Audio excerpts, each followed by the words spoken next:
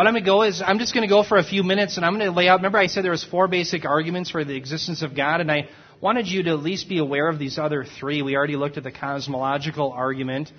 And I want you to be aware of, there's 3 more, the ontological, the moral, and the teleological. Now let me show you the ontological argument. This has to do with argument from existence. If a perfect or necessary being can be conceived, it must exist. That's how this argument is simply stated. Now I'm going to show you a categorical syllogism that is actually invalid. I checked it, and I forget why it was invalid, but it is invalid. God is a being that has perfection. Existence is a perfection. Therefore, God is a being that must have existence. Okay? Now, apart from it being invalid, let's just say we could get this into valid form. The big problem with this, my critique of it, and the critique that I've seen others give of it, is premise 2. Notice this argument says existence is a perfection. Now, the problem with saying it's a perfection is, it's a misunderstanding. Again, we're getting into equivocation really, because existence does not add quality to an object. It merely asserts its reality. Okay? Does that make sense? So, the problem is to say that, in fact, existence is a perfection really is a misnomer. It's kind of like saying, what does smell sound like, or what does blue taste like, or we're mixing categories, you see. What's that? That's right. Then we're all perfect because we all exist. That's right. It would be at least some perfection within us, right? So, again, it's been critiqued. And by the way, there's 2 different types of ontological arguments. I'm giving you one that was very old, and I don't know who this came from originally. The next one, this is the next form, actually came from Anselm. And he actually lived, I think it was around 11 to 1200 AD, in that range. And this is what Anselm, his version goes like this. He says, premise 1, if God exists, he must be a necessary being. So remember, that's a hypothetical syllogism there, right? A necessary being cannot not exist. Now, follow me through on this. What I see is another fallacy, because cannot not is an affirmative. And so therefore, what he's doing is he's affirming the consequent. So there's a boo-boo as well, you see? So that would be a formal fallacy, right? So again, it's not valid, but nonetheless, here's the rest of the argument. I'm just taking these arguments, by the way. I got them from Norman Geisler's apologetics manual. It's called the Baker's Encyclopedia of Apologetics. So I'm trusting that he is, in fact, getting to their material accurately. But it is invalid. But anyway, it says, therefore, God exists. Now, again, the critique of this is this. This proves something about God's nature, but not his existence, you see. So what we're doing now is, again, we're talking about apples and oranges, because this argument, yes, it says something about if God exists, what is he like? But it doesn't really prove his existence. You see, it's missing the mark of what we're trying to do. Remember, we're trying to take arguments and prove the existence of God to atheists, all right? This is merely an argument that tells us something about a God who exists, okay? So I think it misses the mark. But now let me show you one that I think is a little bit more compelling. It's the moral argument. Now, at the outset, it seems like it's somewhat subjective. I'll explain why. Here's the moral argument. C.S. Lewis actually wrote one, and this comes from his book, Mere Christianity. The definition of the moral argument is moral laws presuppose a moral lawgiver. And it goes like this. Moral laws imply a moral lawgiver. Premise 1. Premise 2, there is an objective moral law. And premise 3, therefore, there is a moral lawgiver. Okay? Now, this is actually in valid form. All right? We have 3 terms, and we have a distributed middle, and it complies with all 7 rules. I looked at it earlier. Now, here's how I would critique it. Here's the issue. If you use this out on the street, here's what they're going to take issue with. Premise 2, namely, there is an objective moral law. That may be taken issue with, because is there really an objective moral law that is agreed upon? And the key phrase is agreed upon. So, for instance, I do believe that there is, in fact, a universal moral law that comes from God. That does exist. The only thing is, when you go to the general revelation and you look at the condition of mankind, can you ever convince someone on the street that this, in fact, exists? Because, for instance, you look at certain people, they think, I'm just going to be a little political here for a moment, but they think killing babies, there's nothing wrong with that. Okay? I think that's vile and wicked and evil. And yet, these are the people who would normally stand up for the rights of terrorists in like Guantanamo. Okay? we can't even agree, to me, I mean, it's absurd, right? But we can't even agree on basic moral things. So trying to take the argument that there is, in fact, a moral law that exists that's objective is a hard sell. But it's true. There is an objective moral law because there is an objective moral lawgiver who we know to be God. Here's how I go about it when I argue this. I actually learned it from a pastor many years ago, and he asked the question, he says, is murder against the law because it's wrong, or is it wrong because it's against the law? And that gets people thinking, and what it does is, if someone were to claim, like a lot of relativists do, that murder is merely wrong because it's against the law, we would have to conclude what the Nazis did was in fact okay or moral because the majority allowed it, you see? So in other words, if 51% of a given group of people think it's okay to put the Jews in the ovens, then it's moral. But we know that is in fact not moral, right?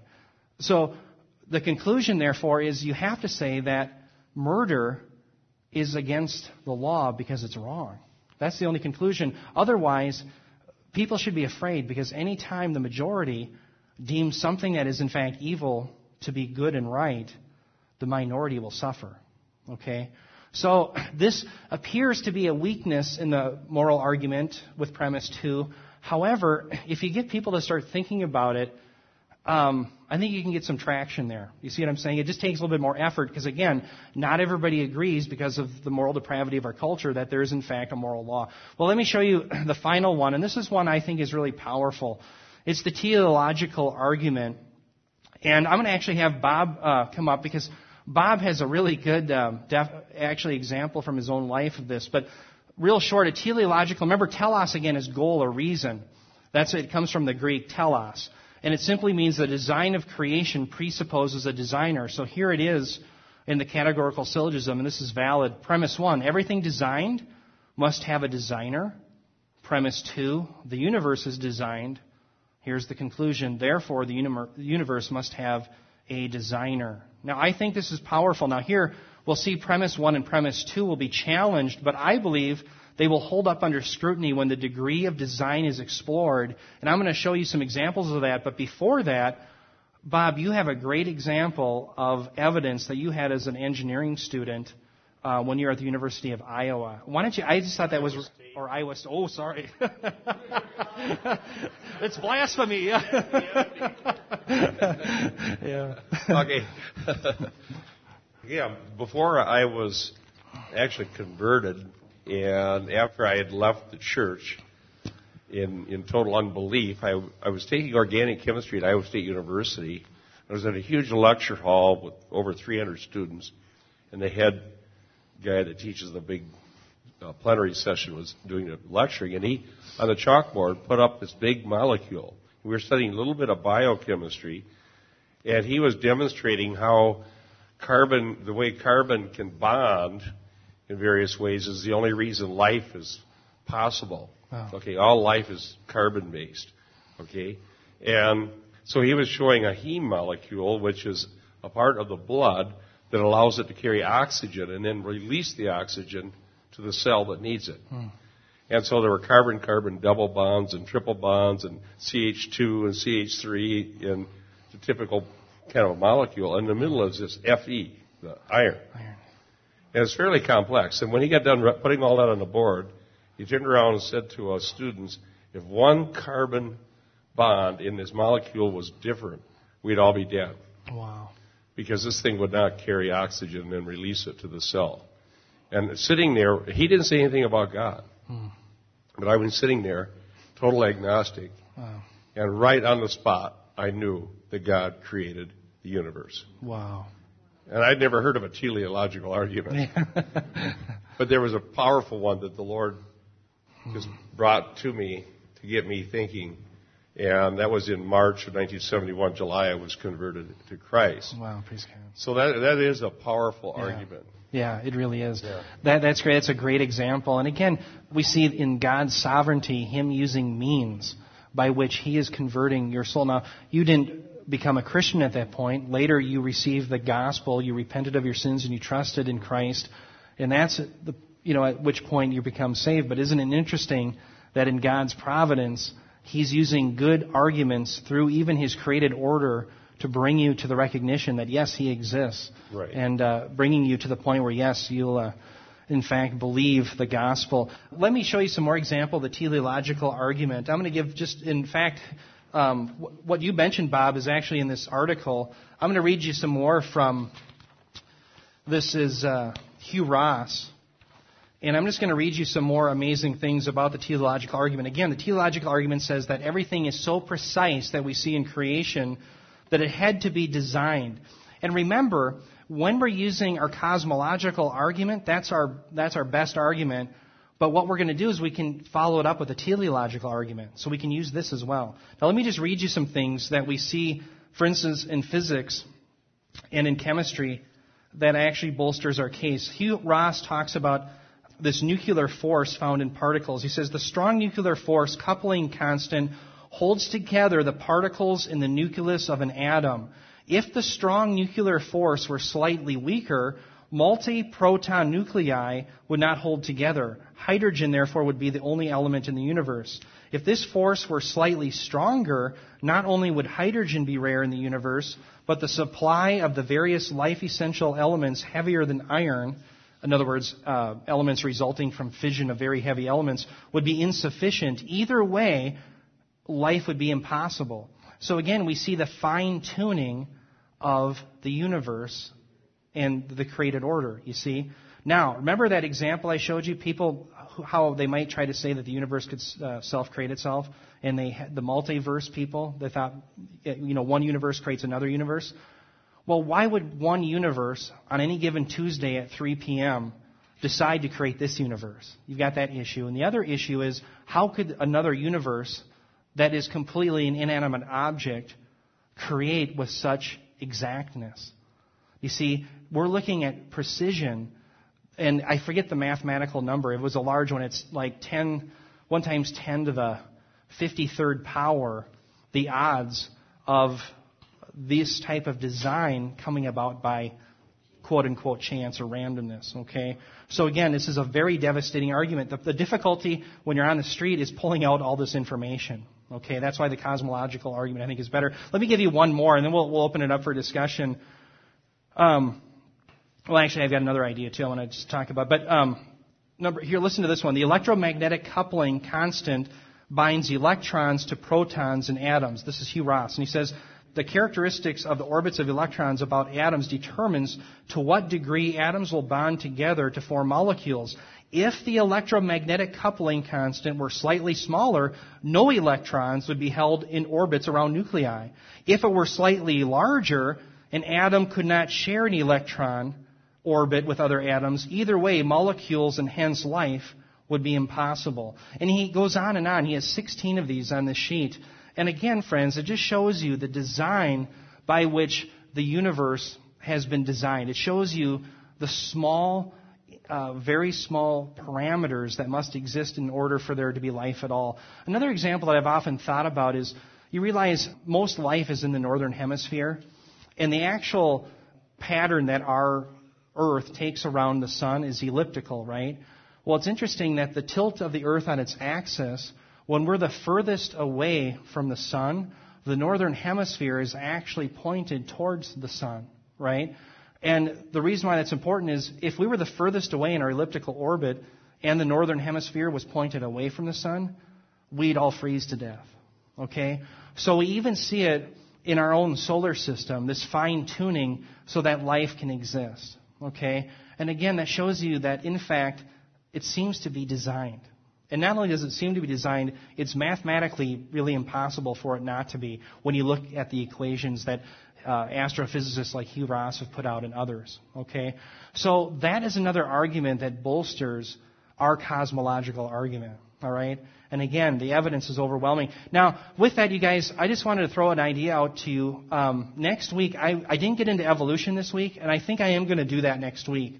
I want to get into evolution. Oftentimes, when I'm on the street, I don't get into it because you can't look at the fossil record, right? Nobody can dig out fossils and look at it. You can't really, it's hard to debate fossil records and stuff. But there are some other arguments we can use, and I'm going to talk about that next week because I want I think we have to hit Darwinian evolution.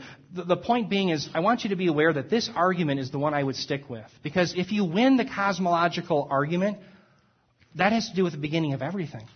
You don't have to get into Darwinian evolution. Does that make sense? And that's why I think it's such a particularly powerful argument to use. Okay?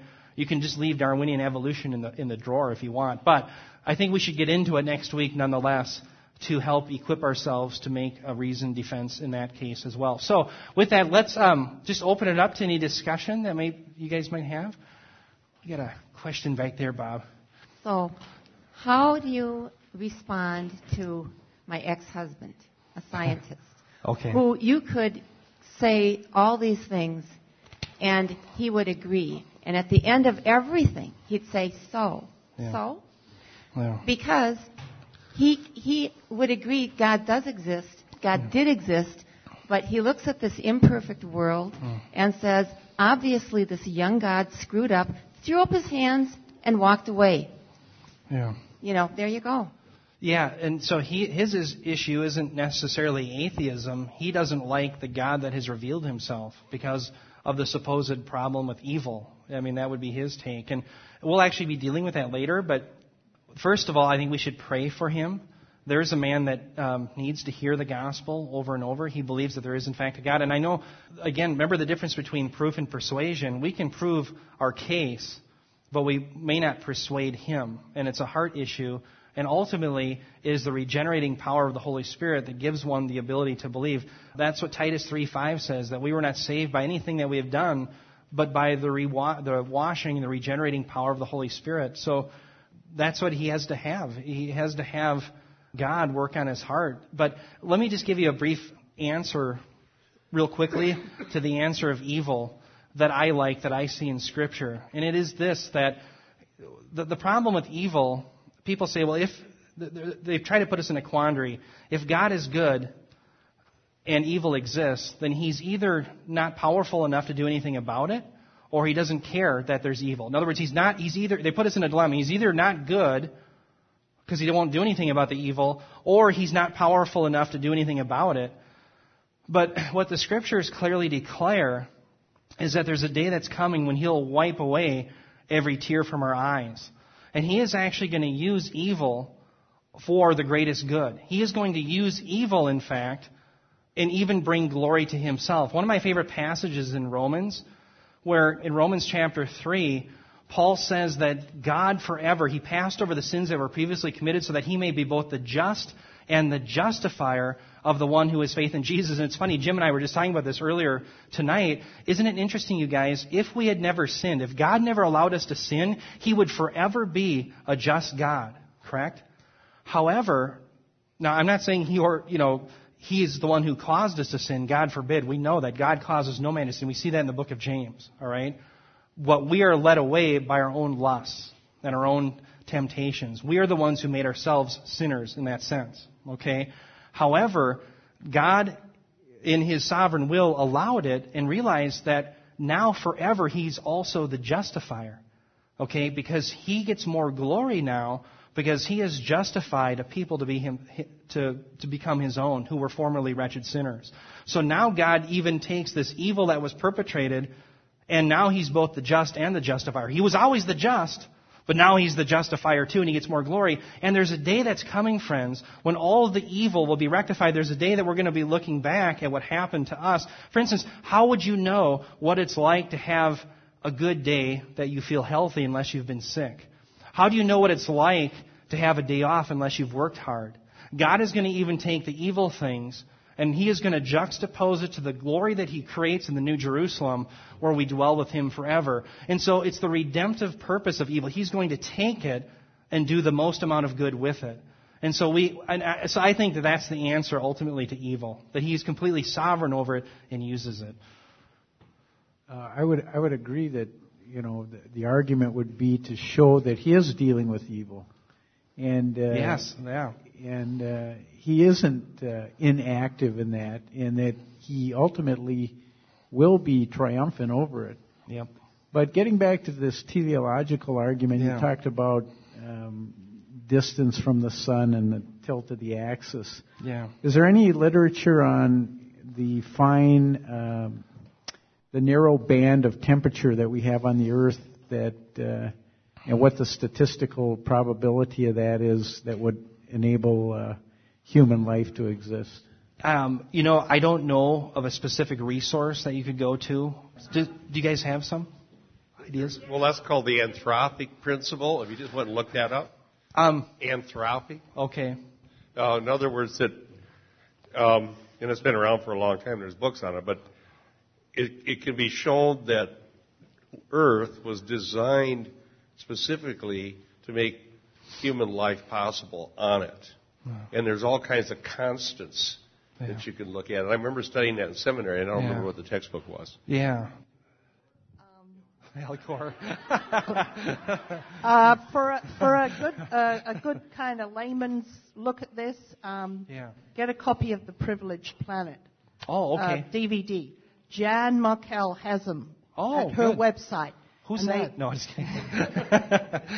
No, that's good. But it's really good. I mean, I've seen it, and I've actually got a copy at home. Okay. Well, that's great. It's really good because it goes through people in the different physicists and so on, and it talks all about the things that you're just asking. How do we know, and what's the different it was called The Privileged Planet, and it's on Jan Markell's website, olivetreeviews.org. That's good. Does anybody else have any other resources? I loved it. You know what I'd like to do at the end, or maybe even before the last class, is to gather like a bibliography and put all these sources up. And I'll be more diligent about that, and we can get them all online. That way you guys can have them. But I'm glad you asked that question, because now we can hunt for good resources for that.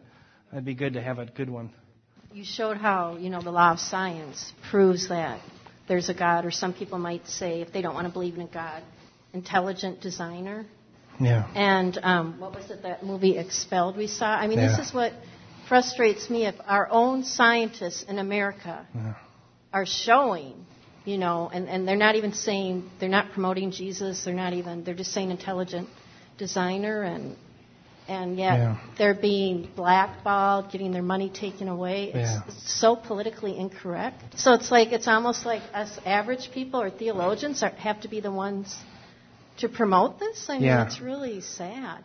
It's funny. I make an argument that goes like this, and this is new, and so don't throw me out if you don't like it. But the argument, think about the Second Amendment says that the Congress shall pass no law with respect to the establishment of religion or the prohibiting of the free exercise thereof.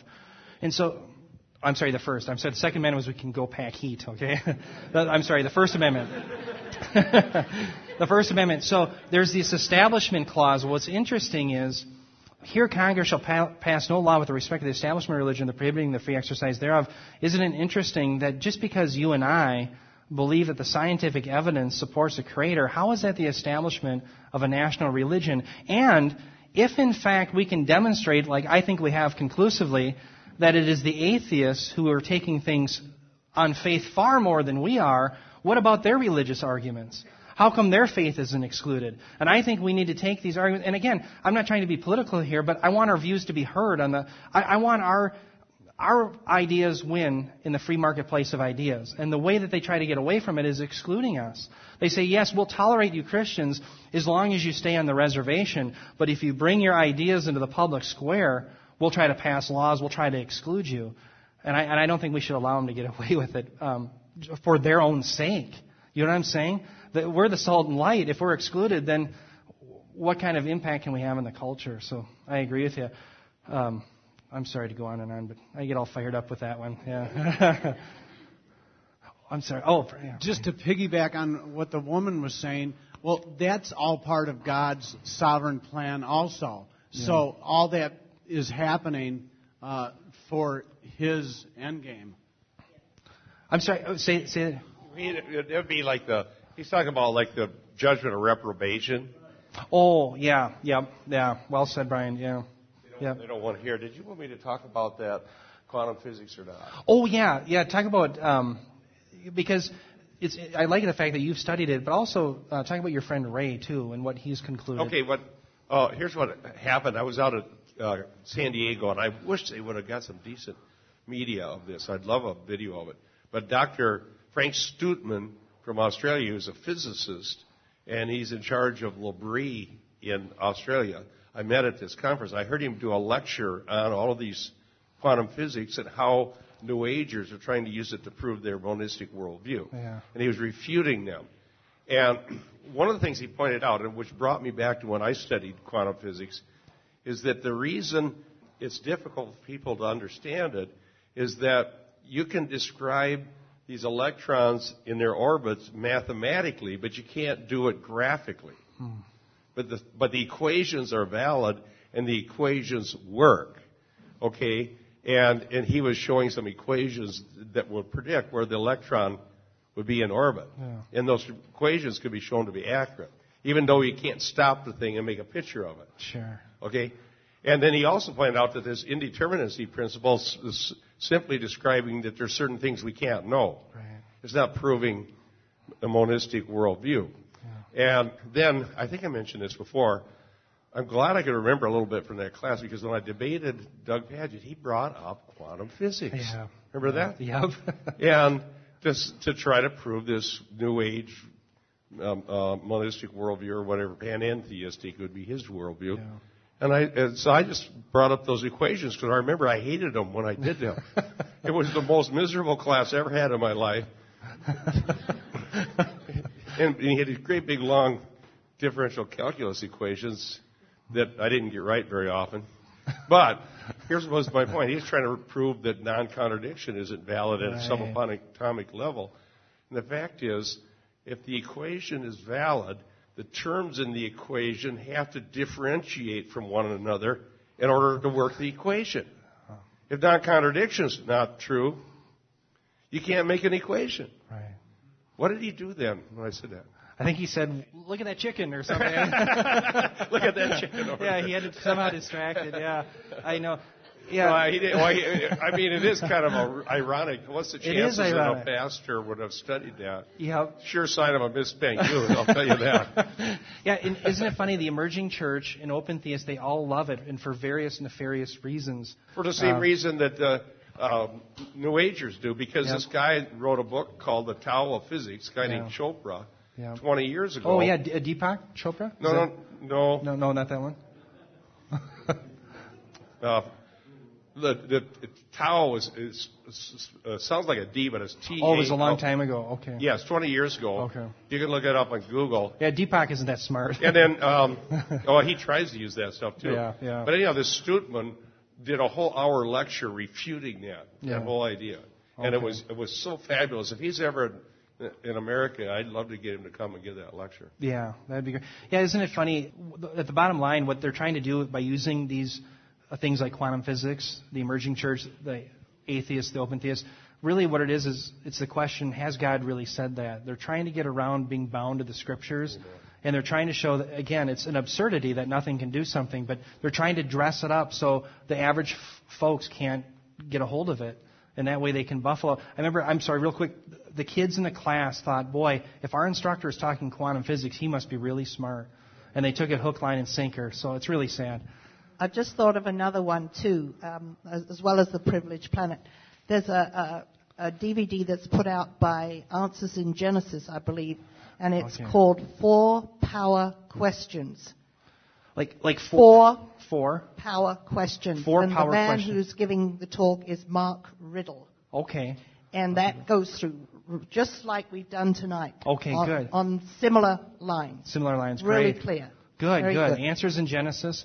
Yeah, that's great. I've read stuff from there too. That's good. There's a book by Michael Behe. I don't know if you know who he is. Yeah. He does a book called Darwin's Black Box. I'll be using a lot of his material next week, in fact. Irreducible Complexity. Yeah. I've started that book, and it's pretty good. It's very good. Very good. That's what I use if I get into evolution on the street. That's his material is what I use. So that's what we'll be covering. Yeah. Well, you guys, thanks for coming. You guys have really done a lot of hard work. I want to thank you for that, and we'll see you all next Thursday. Yeah. Thanks, you guys.